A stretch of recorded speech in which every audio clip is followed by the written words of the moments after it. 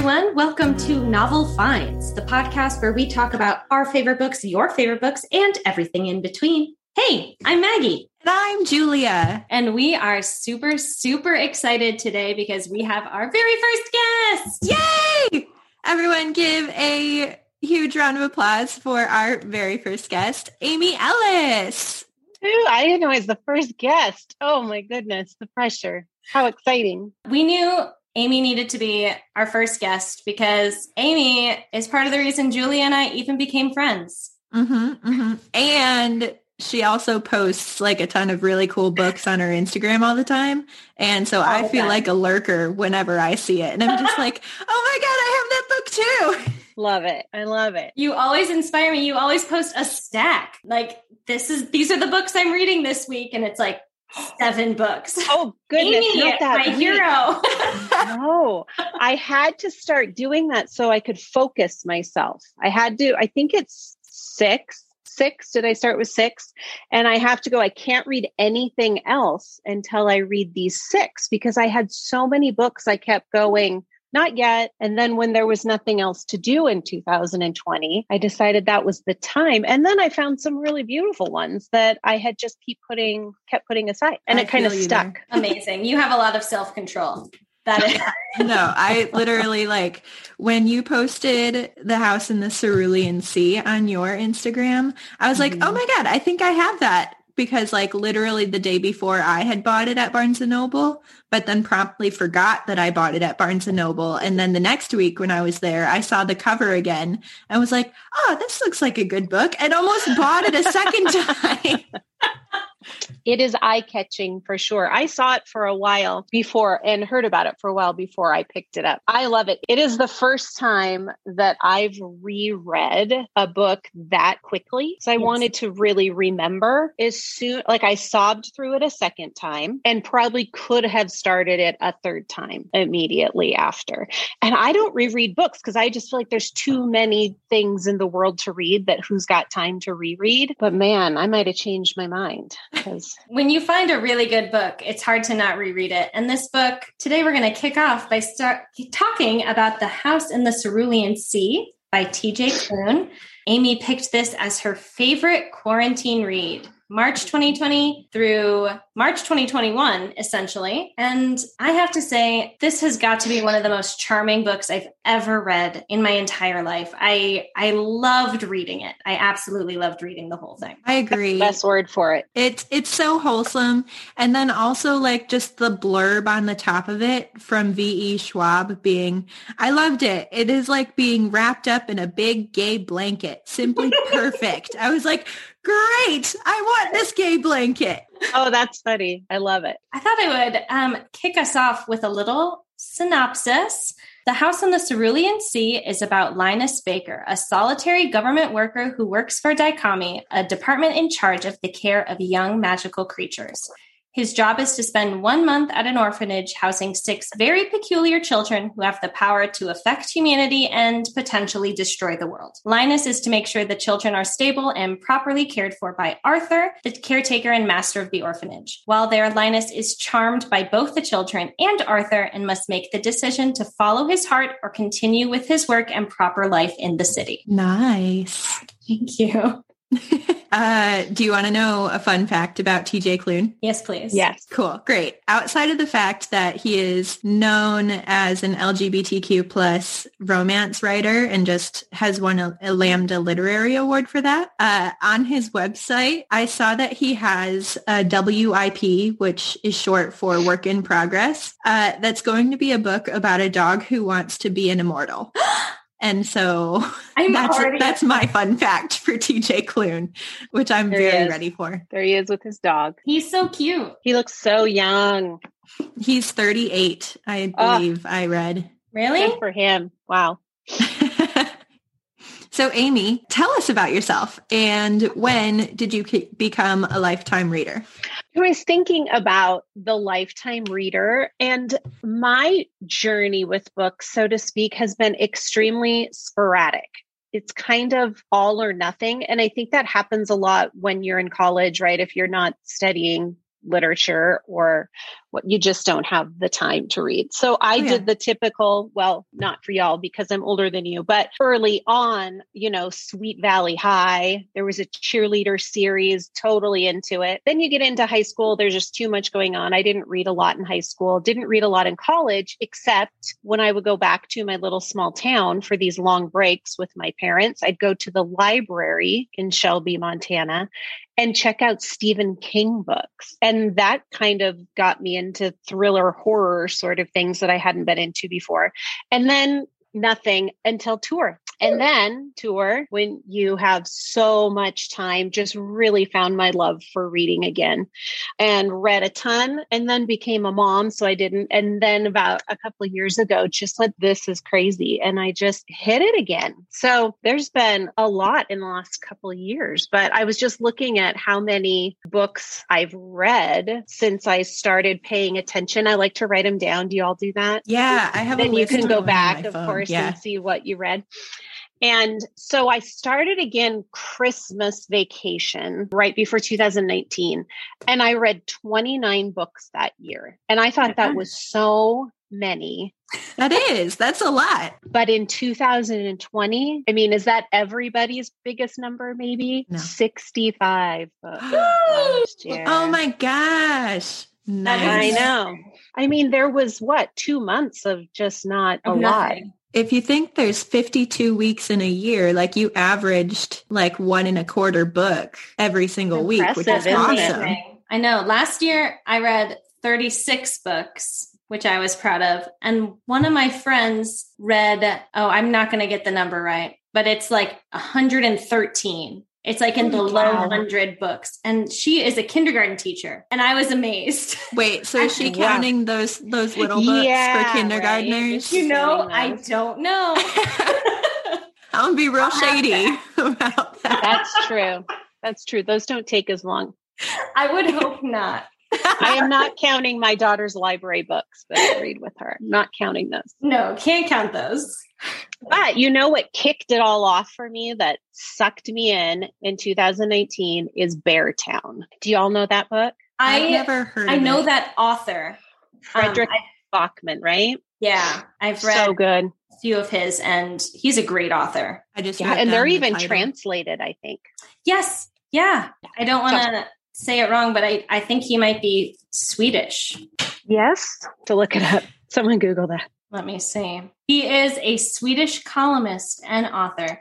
He wrote, My Grandmother Asked You to Tell You She's Sorry. A Man Called Uva are his big ones. Yeah, he's so good. But Beartown, check it out. That's what started it all. Sucked me back in. I'm going to quick write that down. Yeah, I did too. We may have to have you back on to talk about Beartown. Yay! I'd love to reread that one. That's what I'm Amy, here for. Yes. Tell us, why is The House on the Cerulean Sea a favorite for you? Oh, goodness.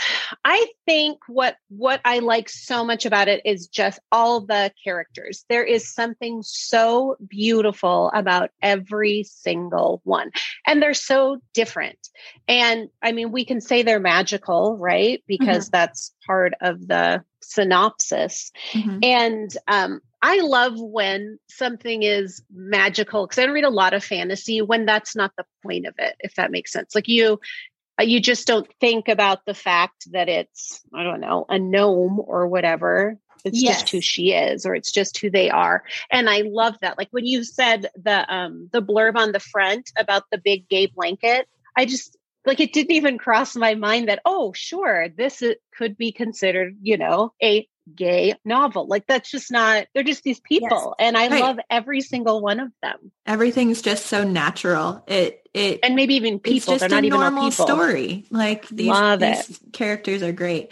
I remember as I was reading when all of them were suddenly being introduced at the orphanage, I wrote a list in the back of the book and just to keep them straight, because after the type of magical person was described, it wasn't described again. So I had to go back and be okay, so this name is this type of person.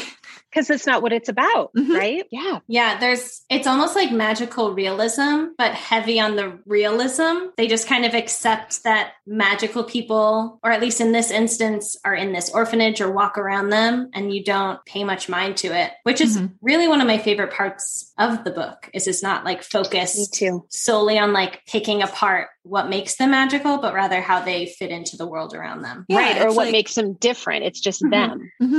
It's like treating them for the person they are inside versus the one they are outside. Absolutely. And their relationships to each other are so sweet. I mean, these are the type of kids that I just wanted to be around all of the time. They were so protective and sweet with each other. Yeah. Lucifer easily became my favorite after all of his responses of just like all of these really dark things coming out of a 6-year-old. It just tickled me so much. He became a favorite. I thought you would ask me, who was your favorite? And I can't come up with one.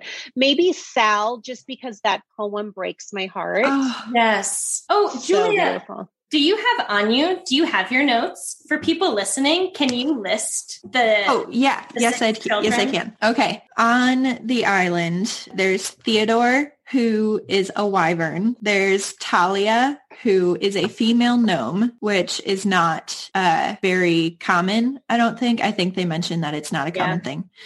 Sal is a shapeshifter, and when he gets really nervous, he shifts into a terrier. A Pomeranian. Like a tiny dog. Fee is a forest sprite. Chauncey is a blob. They don't really know. He's a gelatinous blob that is just tentacles. Yeah, I think so. Yeah. Or eyeballs. Definitely eyeballs. Definitely tentacles. Definitely slimy. But like one of the most like a wholesome character. He wants to be a bellhop. It's his dream.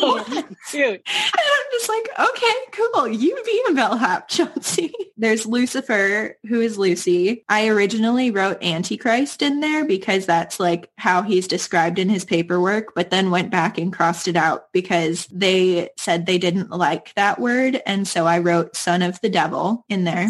Very symbolic. Linus is the caseworker that goes to the island to check up on all of them. Arthur Parnassus is the master of the house. And then there's also Ms. Chapelwhite, who Zoe is her first name. And she is an island sprite. So she basically owns the island that the home is on. Perfect. Thank you. Yeah, no problem. But Amy, you said no favorite children. You love them all. I don't think so. I mean, if I had to pick, I think I'd pick Sal, but it's hard to choose. They're all so endearing. Really hard to choose. And they all have like such distinct personalities. Like they all hit different emotions in you. I don't know if I have a favorite, but I found my heart getting like really excited every time Theodore's name came up. I was like, what's he doing? Is he okay?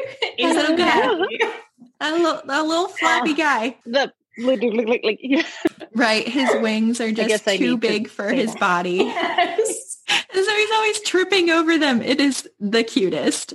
And the fact that he has a horde, like a dragon. Yes, so cute. And he has an obsession with buttons. Part of his creature's culture is that they like to ask for money when you enter their home. And Linus didn't have any money, so he gave him a button. And it became Theodore's favorite thing. And I just thought that was so sweet. I simultaneously want a film made of this so badly and then don't want a film made of this so badly because I want to see it come to life, but I just worry so much that it would take magic away or it just wouldn't look like what I wanted it to look like. I have so many concerns because of how peculiar the children are. Like, how are they going to portray Chauncey in a way that isn't sort of like a goofy CGI version of it? I have this mix of like, look at this cover. This would be such a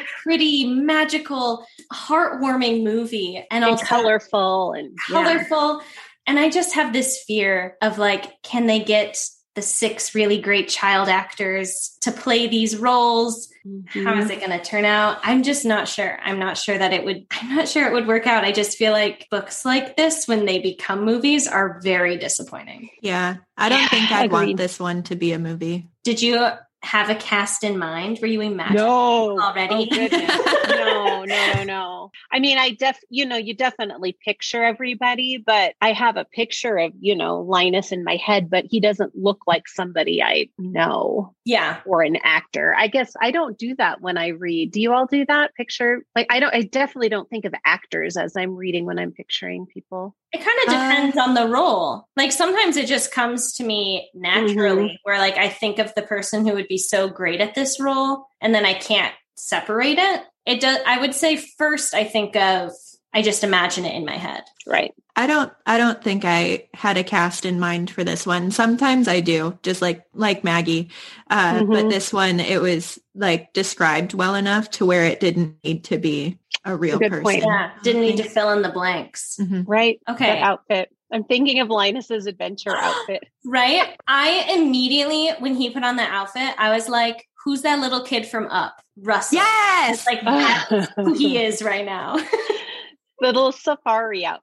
Yes. Like all the khaki and probably had socks pulled up. And his little hat. Scene. I felt like that was the moment. I mean, there were a lot of hints to Linus like warming up to the kids beforehand. But when the kids took him on this adventure through the island, I felt like that was the moment where Linus struggled the most with what he had to do as a caseworker. Like he was really falling in love with the kids. Oh yeah. It's so hard because like the company that he works for, Dicomey, sending him because he's like the most distanced and the most like the rule follower. Yeah, he's the rule follower. He can do all of this stuff without being attached to his cases, but then they send him away. Like the difference is when he was sent to these cases, he always came back, but this one he's like fully immersed with these people. They expect him to still like keep his distance. And that's where I think Dicomey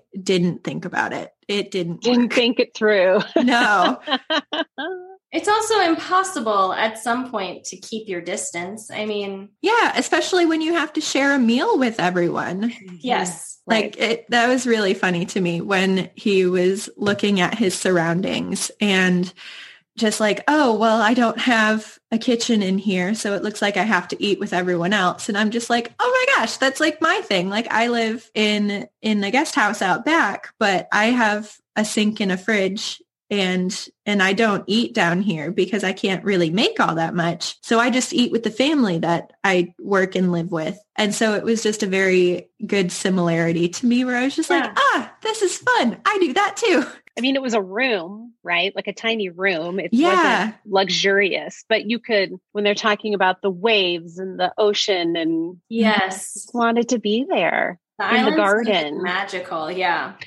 How do you say it? I could never in my mind decide on how to say the name of that island. Oh, I have no. Oh gosh. Marsyas or something. Oh, I think I went with Marsyas. Marsyas. Nothing stuck in my head. I think my brain just like skipped over it. Yeah. I saw it and I was like, nope. Yeah, I couldn't figure it out. Yeah, there were enough sort of complicated magical terms that I thought I was wrestling with where I didn't really know. I think that one of the reasons why I liked it so much, I'm not a huge fantasy reader. Like I'll read, I can't keep names straight. You know, you show me the Lord of the Rings and they all sound exactly the same to me. I can't do it. It doesn't interest me. But because I think technically it's fantasy, right? Because they're magical creatures, but they just, I don't know. It was almost like they were just, well, they're not even humans, people, but they just could do things that not everybody could do. Does that make sense? It wasn't necessarily, I had no trouble keeping them separate for some reason. And usually high fantasy is really tough. Like if you, there's a few books that I've started of high fantasy where it's been too late in the evening. And I'm just like, I can't keep these straight. We're not starting this today. No, Lord of the Rings is impossible. If you actually read the books, kudos to you. I can't get through them. Hobbit. I like The Hobbit. Yes. I love The Hobbit. Me too. And that was the only one that the rest, I didn't realize actually The Hobbit is technically, I think, a middle grade book. And I think I read it for the first time when I was like 18 and I felt like I could finally get through it. Oh. No, it is. It is. I taught a summer camp for like struggling readers in Atlanta. And The Hobbit was like a book that they had left out on the table just for anyone that wanted to use them. I was read it until I was in my 20s. Yeah, I didn't either. I had tried so many times and it wasn't until I taught those kids that I actually got into The Hobbit.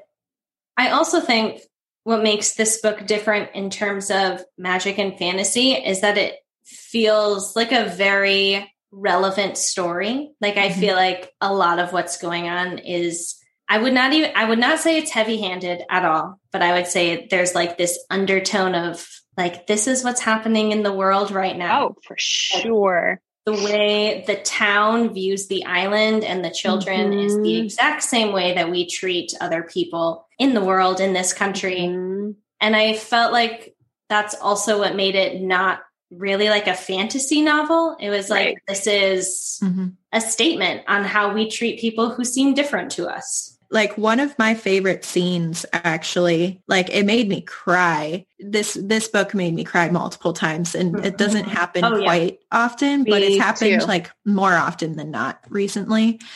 The ice cream shop, when the kids go into the ice cream shop and the owner is just very anti-magical child and is trying to refuse them ice cream. And then someone comes in and stands up for them. That just, I had to stop. I'm like getting emotional right now. It was so good. I was so happy when a normal normal quote unquote person came in and was just like, hey, these kids want ice cream. Why are you telling them no? Yeah, agreed.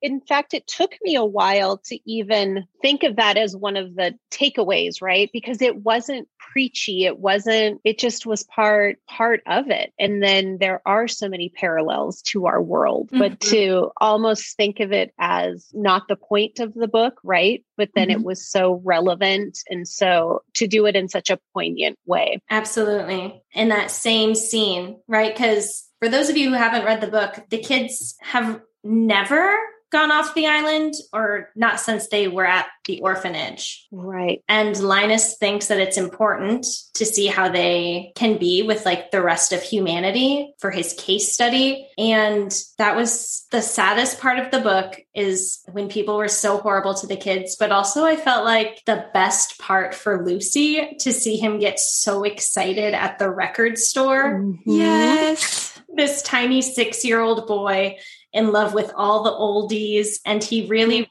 like creates a friendship with the owner of the record store. And I feel like it's such a sign that, like if you focus on the bad, things are really, really bad. But if you know that there are good people out there, like things have the potential to be better. Right. And they meet those awful people, but then they meet the really good ones too. Yes. Like J-Bone. J-Bone, is that his name? Right. He has a really fun name. And J-Bone, like takes care of the guy that was awful to him. And so you see both extremes. Yeah. Immediately you see both ends of the spectrum sort of in the record store alone. Right. And then you see like even right before that, when Talia's in the home and garden store, where someone like did have a preconceived notion, but then slowly changed her mind when they found combined interest, like they were able to connect. So it was so well crafted, like all of the different responses from humans to the other to the children. Absolutely. I would like to kind of move into, we kind of talked about it, but were there any other moments that really hit home for you, Amy? Hit home? I don't know necessarily about hit home, but I mean, I think if you're using, that phrase, it's definitely any of the diversity and inclusion moments really just felt so relevant and so now. As far as moments that just were so well written that I love so much, it would be when he goes to see all the rooms, right? So he needs to, as part of his job, he needs to see all of the children's rooms. And Sal, the shapeshifter, has the hardest time, and he saves his towards the end. And then there's that moment of him helping him move his typewriter. And I loved that scene. Not a ton, but just that little bit of Sal just trusting him, that little bit. I guess I just love Sal. He just makes me so weepy and happy. Yeah. And he has an exceptionally sad story because I'm not going to say the number because I don't know it, but he's been to multiple orphanages. Oh, yeah. Many, because he is so shy. And when he shapeshifts and if he bites someone while he's a dog, they also have the power to turn into a dog. So he can. And isn't he big as a child? He's yes. He's scary. Like a teenager. I think right. He's one of the oldest technically. Mm-hmm. And then I really just loved the scene too when Arthur brings Linus, the record player, into the guest house. Oh, yes. That was just so sweet. I loved that one too. And such a genius way for them to sort of connect, because in the very beginning of the book, Linus is almost like an Eleanor Oliphant character, like happy to be alone, likes his cat, likes his records, likes his same outfit every single day. Mm-hmm. And you get that from the beginning. And honestly, I didn't think anything of it. I thought it was just like establishing who his character was. And then when Lucy is also obsessed with the exact same records that he is, I was like, this is it. They're going to be friends. Like, this is the bonding moment. I love that. It was so sweet. I loved how chill Arthur was most of the time. Like, just interesting choice of word, Julia. Yes.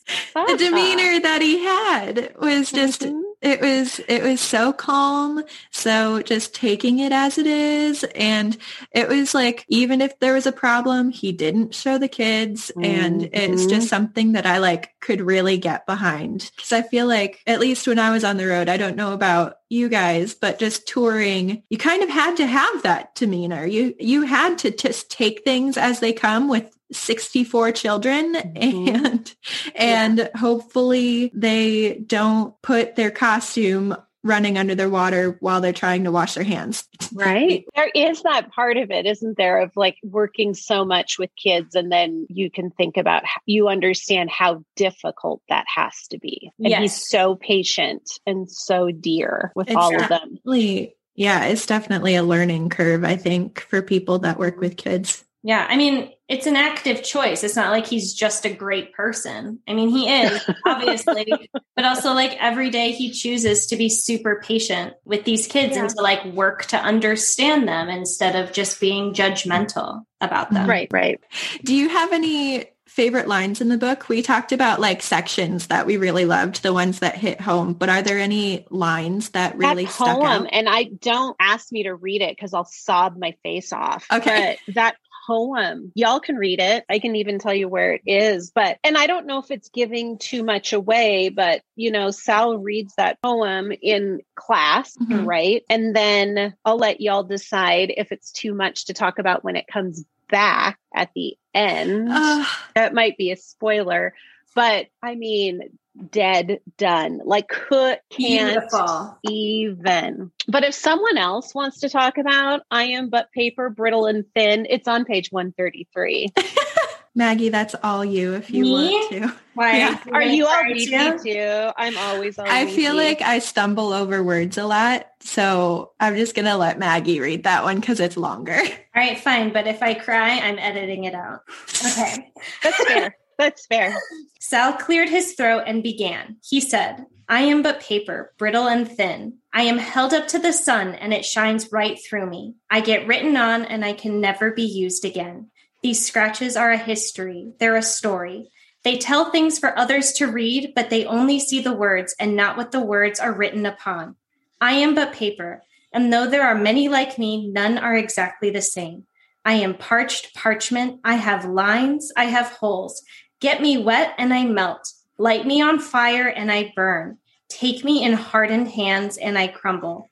I tear. I am but paper, brittle and thin. Nice work. Oh, thank you. Listeners must read the book so that when they get to page 378 and know how it comes back in, it's my favorite. Do you have a part that you want to share? So I have a lot of favorite lines in this, and I realized because when I highlighted my favorite lines in The Night Circus, I was able to do it much more easily because I knew what was coming. I knew that I loved this line anyway. Mm-hmm. And so I'd been trying to delineate pink being favorite and yellow being, just stuff that I really like. Mm-hmm. And it was so hard because I hadn't read this book before. And so I didn't know which one would end up being my favorite. But I went through all of my highlights earlier, and this is one of them that really stuck out. Sometimes, Mr. Parnassus said, our prejudices color our thoughts when we least expect them to. If we can recognize that and learn from it, we can become better people. That is a good one. That is just, it's so nice. And there's so many just little nuggets that Mr. Arthur Parnassus has where I'm just oh, I love him. He's such a You good know kid. what he says later on the same page, because even the bravest of us can still be afraid sometimes, so long as we don't let our fears become all we know. Yes. Doesn't it sound like I want that tattooed on myself? He's so wise.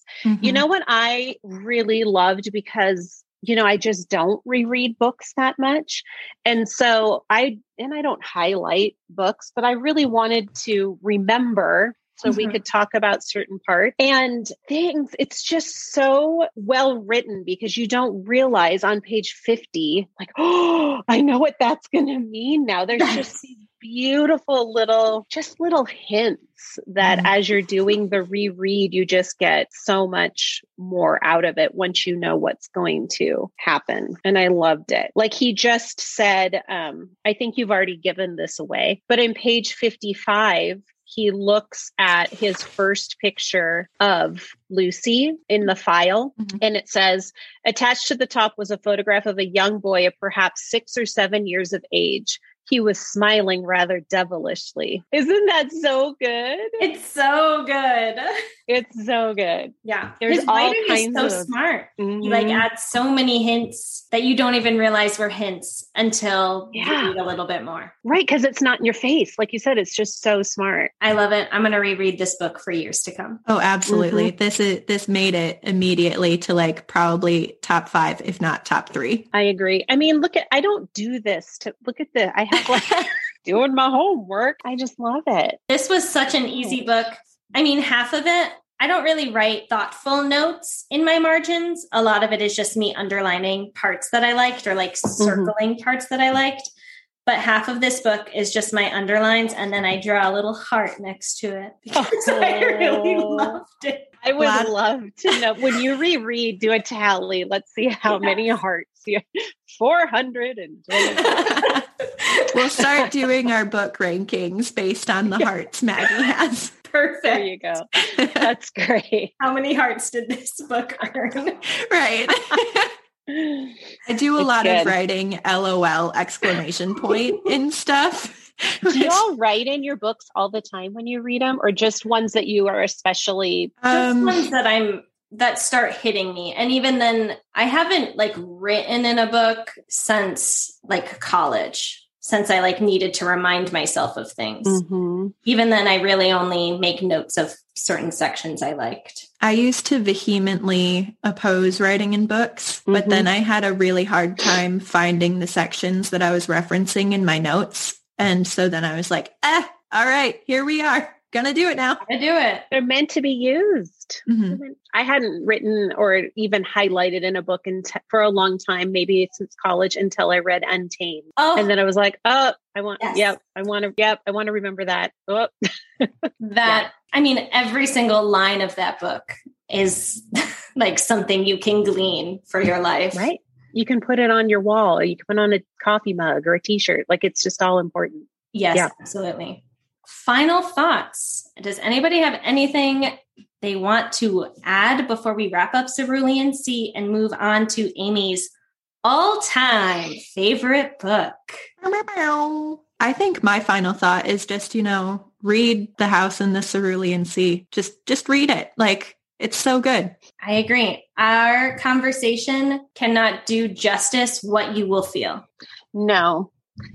When I was thinking about biggest takeaway, it was kind of exactly that, like not being afraid to feel the big feelings. Linus, he was just so scared, right? Like, you thought he was a rule follower and liked to be by himself, but he was just scared, I think. He's so anxious. 100%. Mm-hmm. It is so hard to take a risk, especially when he's working at a job that requires him to sort of be numb. To keep a shield up, right? Mm-hmm. Right. But when you take the risk, a lot of times great things happen. I agree. Here's our takeaway. That is a good takeaway. Amy, do you have, for people that have read The Cerulean Sea, do you have a book recommendation that you would throw at someone? It's a great question. And I don't think I have anything that it reminds me of, because I think the closest thing only that kind of jumped in my mind, and it's only because we're talking about, extraordinary children, or children that maybe are misunderstood. That one that came to my mind is The Extraordinary Life of Sam Hell. Oh, that's a good, yeah. And it's not fantasy, but at all, but it's definitely a misunderstood child because he's different. And it has a little bit of that. I adored that book. I thought that's by Robert Dugoni. I don't know if that's correct. Sorry, Robert. Dugoni. What about you, Maggie? I want to recommend All the Light We Cannot See. It's been on my list forever. Specifically because of how lovely the writing is. It reminded me a lot of the way TJ Klune writes. Mm-hmm. The plots are very different, but the writing style is very similar. So that would be my recommendation. What about you, Julia? I think I would recommend probably Miss Peregrine's Home for Peculiar Children. It has the same vein of, peculiar children. Sure. It's been a very long time since I've read that book. And I remember thinking about it, it popped into my head when I was reading it at one point, and then I didn't write it down. It wasn't until you and I were talking earlier, Maggie, where it came back. So yeah. No, that's a good one too. I have not read that book, but I've seen the movie, and I can attest that it is about peculiar children. All right. We are going to segue into Amy's all-time favorite book, and that is A Prayer for Owen Meany by John Irving.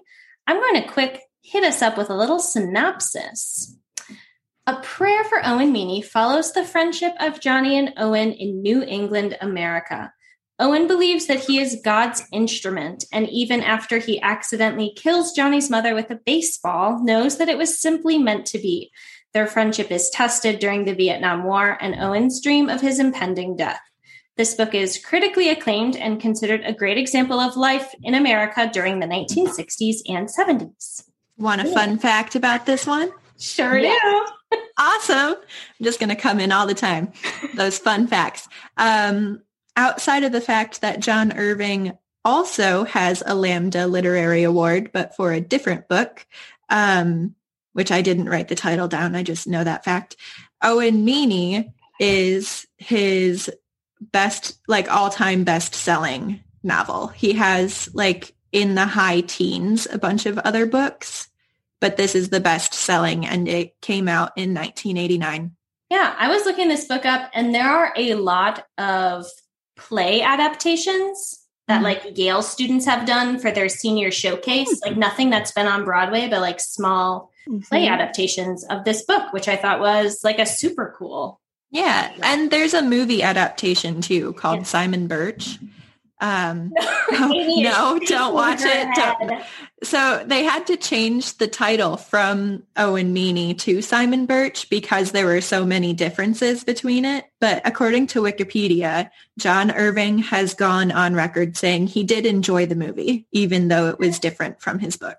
He probably separated it enough, right? Right. He's like, this isn't anything about my book. It's nothing about it. They have Owen Meany is a very small person and that Simon Birch is a very small person. Oh, okay. Good to know. First of all, it's really hard to ask somebody their all-time favorite book. No, it's easy to ask them. It's hard to answer it. I was asking my husband, my best friend, what's my all-time favorite book? I don't know. And I think the lesson that I've learned is it changes and it's okay to change. I was super happy to come back and reread this book. In fact, I have a very worn copy. As you can see. Yes. Nice. I have a very worn copy, but it was on Apple Books for like $1.99 a couple months ago. And I bought it and downloaded it. So I always had it for if we travel again. So I would always have something if I ran out of things to read. So I kind of had a plan of rereading it and then did. And it's so different than what I remembered. Yes. Parts of it for sure the same. Owen's the same, I love that character. But John Irving, who, I would say, I own all of his books. I've read all of his books. I've enjoyed all of them. And I was like, does he really use this many words? It was taking me a long, long time to get into what I remembered of the story. Yes. Like peace and love to you, John Irving. But so many words. And I found it super interesting because I had just tried to read one of his newer books. And I was like, why is it? And then I remembered, I guess it just didn't bother me because I had nothing but time on the road. I read all of his books on the road and I had nothing but time. So it was definitely different for me this time around. Yeah, I was going to say this one on the vein of he just has a lot of words. It was hard to get through. When I was riding in the car on the way to Yosemite, I had the book with me and realized after an hour and a half, I had only gone 40 pages.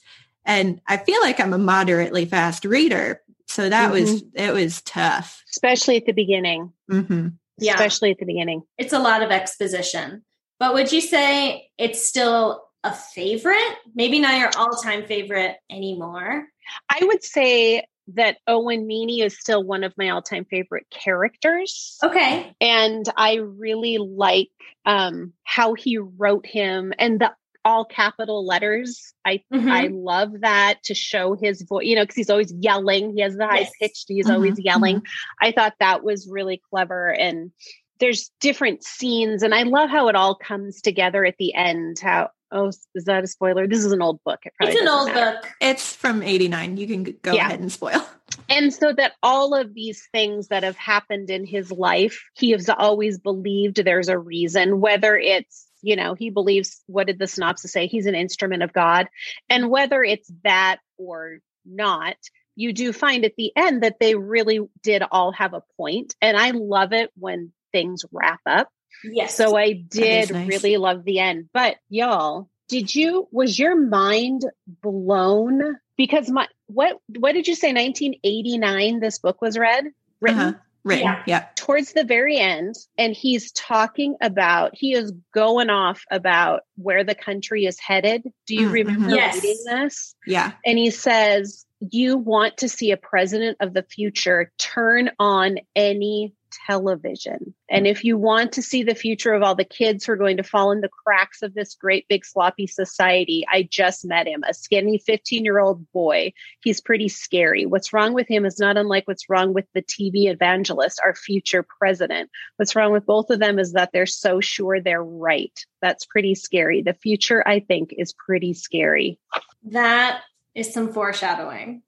John Irving, what did you know? I mean, that just set me back in my tracks. Yes. 1989. That is actually like a really interesting thing that a lot of science fiction writers employed. Like, you know how there's books that like seemingly predict the future that's happening now, but it's really just stuff that they're already observing in society, but inflating it. And so obviously that had already started happening by 89. And so it was published in 89, but the setting is in like the 60s, the 50s and 60s. Yes, right. So in a way, Something that I read I thought was so interesting is it's John Irving's favorite first line of any of his books. Really? And he never writes the first line until he knows how the book is going to end. That's very interesting. Well, Amy, do you have the book on you? Will you read us the first line? I will. If I can read these small, tiny pages. Okay. It says, I am doomed to remember a boy with a wrecked voice, not because of his voice or because he was the smallest person I ever knew, or even because he was the instrument of my mother's death, but because he is the reason I believe in God. I am a Christian because of Owen Meany. John Irving's favorite first line of any of his books. That's very interesting. I haven't read anything else by John Irving, actually. World According to Garp is probably one of his biggest ones, but I would say that he was one of my favorites, right? I don't know if that's true. I'll have to try another one again and see. Yeah, you have to let us know. Maybe it's just not a style that I like as much now. But I have a lot of friends who adore this book, and I asked all of them if they had reread it, and nobody had. Everybody reread it. I want to know what you all think now. I would be curious. I think sometimes that's like the danger of rereading a new book or a favorite book is eventually it's just not anymore. Like we grow and we change. We're interested in different books.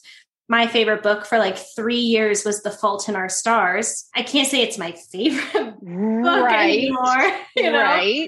Right. Yeah, it's so true. Your tastes just change or you grow. Did you all start reading it and go, what were we thinking? Having her as our first guest. No, I started reading it and was like, I'm very interested to know why this is Amy's favorite book. Because I wasn't surprised with Cerulean Sea just because like it's very bubbly. It's very like quick and fun and everything. And then we get to Owen Meany and it's so heavy and it hits you. And I was just like, oh, I was not expecting this, but all right, we're here now. Let's do it. Neither was I. To be completely honest, neither was I. One of my other big authors kind of at the same time, you know, when I first started really reading again as a 20 something, right? Probably was Tom Robbins. Now I need to go back. I'm a little scared. I'm going to have to pick one of his and go back and reread it. He was so funny though that but I'm going to see and hopefully not be disappointed. Hopefully. I know I have to get on my soapbox here, you guys. I'm taking it out. I'm standing on it because I hate quitting books. I don't consider myself a book quitter, but I think there are times when like you and a book just don't get along and I'm not in school anymore. So I'm like trying to accept the fact that it's okay for me to quit a book. Right. And I felt bad because I respect you so much and you are my friend. And I looked up this book and it has such good reviews on Goodreads, but I couldn't. I only got to page 67, Amy. I'm very sorry. Wow. I'm very sorry. And for all of you out there, I'm very sorry, but I think at some point it's got to be okay to quit books. There are so many books out there. And if you try so hard to power through one that you just don't like very much, then you're just losing time on a book that you could be enjoying. And I do think my husband says that all the time. Yeah. It's like, how's your book? I'm like, it's fine. He's like, reading it next. Well, you gotta know the ending, right? There's only a handful of books that I have ever quit. And most of the time they had a reason. But one of them, it was laundry day and someone had left a book that I was interested in reading. And I had one that I wasn't interested in. I traded it. I left the book I wasn't interested in a laundromat in Wisconsin. Things and took you would the one not that was left there. Now. take a random book. Yep. Oh, Maggie, I feel like I've let you down. No, you did not let me down because, Amy, I purchased The House of the Cerulean Sea because of you. Okay. You purchased this book and you posted about it, and then I went and purchased it. And there are many more books that you have posted, and then I went out and purchased, and I loved them. So do not feel like you let me down. Do not. I'm going to have to go back at some point. I mean, right now, I'm like, after rereading 2 books, I'm like, I got a stack to get going on. But I'm going to have to. I like the idea of every couple months or at least a couple a year, rereading some that were your favorites. And I'm going to have to do that with a couple more that were kind of in my head. And then if they're still there. Mm-hmm. That happened to me not too long ago, though, with The Alienist, Caleb Carr. Do y'all know that book? I didn't realize that was a book. I've seen the show.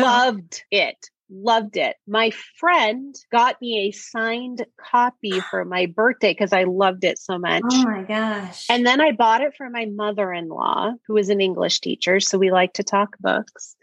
And I was like, do you love it? She's like, no, I don't. So then I reread it and I was like, oh, no, I don't really either. So now I'm just worried that anything I read more than 5 years ago, I'm just not going to like anymore. No, I think that it just gives you an opportunity to look at the growth that you've made. Like it doesn't disvalue like the way that like you still liked it at one point in your life and now you've just moved into a different part. And so maybe it was a favorite book when you were going through this. And now that you've kind of shifted into a different area, it's still disappointing, but I'm trying to make it nicer. Different phases of your life, you need different things, right? Yeah. Or you react to different things different ways. That's very true. I still feel bad. No, don't feel bad, Amy. But Amy, do you have any final thoughts you would like to give us on Owen Meany? Final thoughts. I think my final thought on Owen Meany is if you have time, it's worth it to read. But I think what I need to do is find where the action starts for Maggie and give her give me a page number to just read this little chunk. And so you can see why I love Owen. No matter how I feel about the entire book, Owen is still very, very dear and a very interesting character. There's some really great scenes with him and their friendship is really sweet and really special, the 2 boys. So there's still a lot of really great parts. It just takes a long time to get there. Okay. I would say it took me until about page 80 to really like get into the swing of the book. And even then it's taken a long time, but they have a very funny relationship. I love that Owen loves Liberace. It's so true. It's so true. There's some real gems. Don't give up on your old favorites. There's my words of wisdom. That's some good wisdom that we'll leave our listeners with. Well, we heckin' did it, guys. Thank you so much for listening. And thank you, Amy Ellis, for joining. Another small round of applause. If you like what you heard and want more content just like it, subscribe to our Patreon. You get a peek at our book notes, and each month we have a super fun, extra special episode about the novel finds we are currently reading. We will also do a monthly Q&A session where we answer your questions.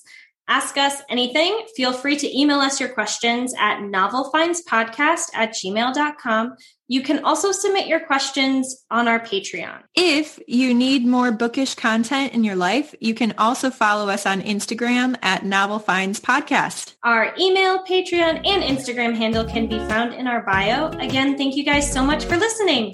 We'll see you all in 2 weeks.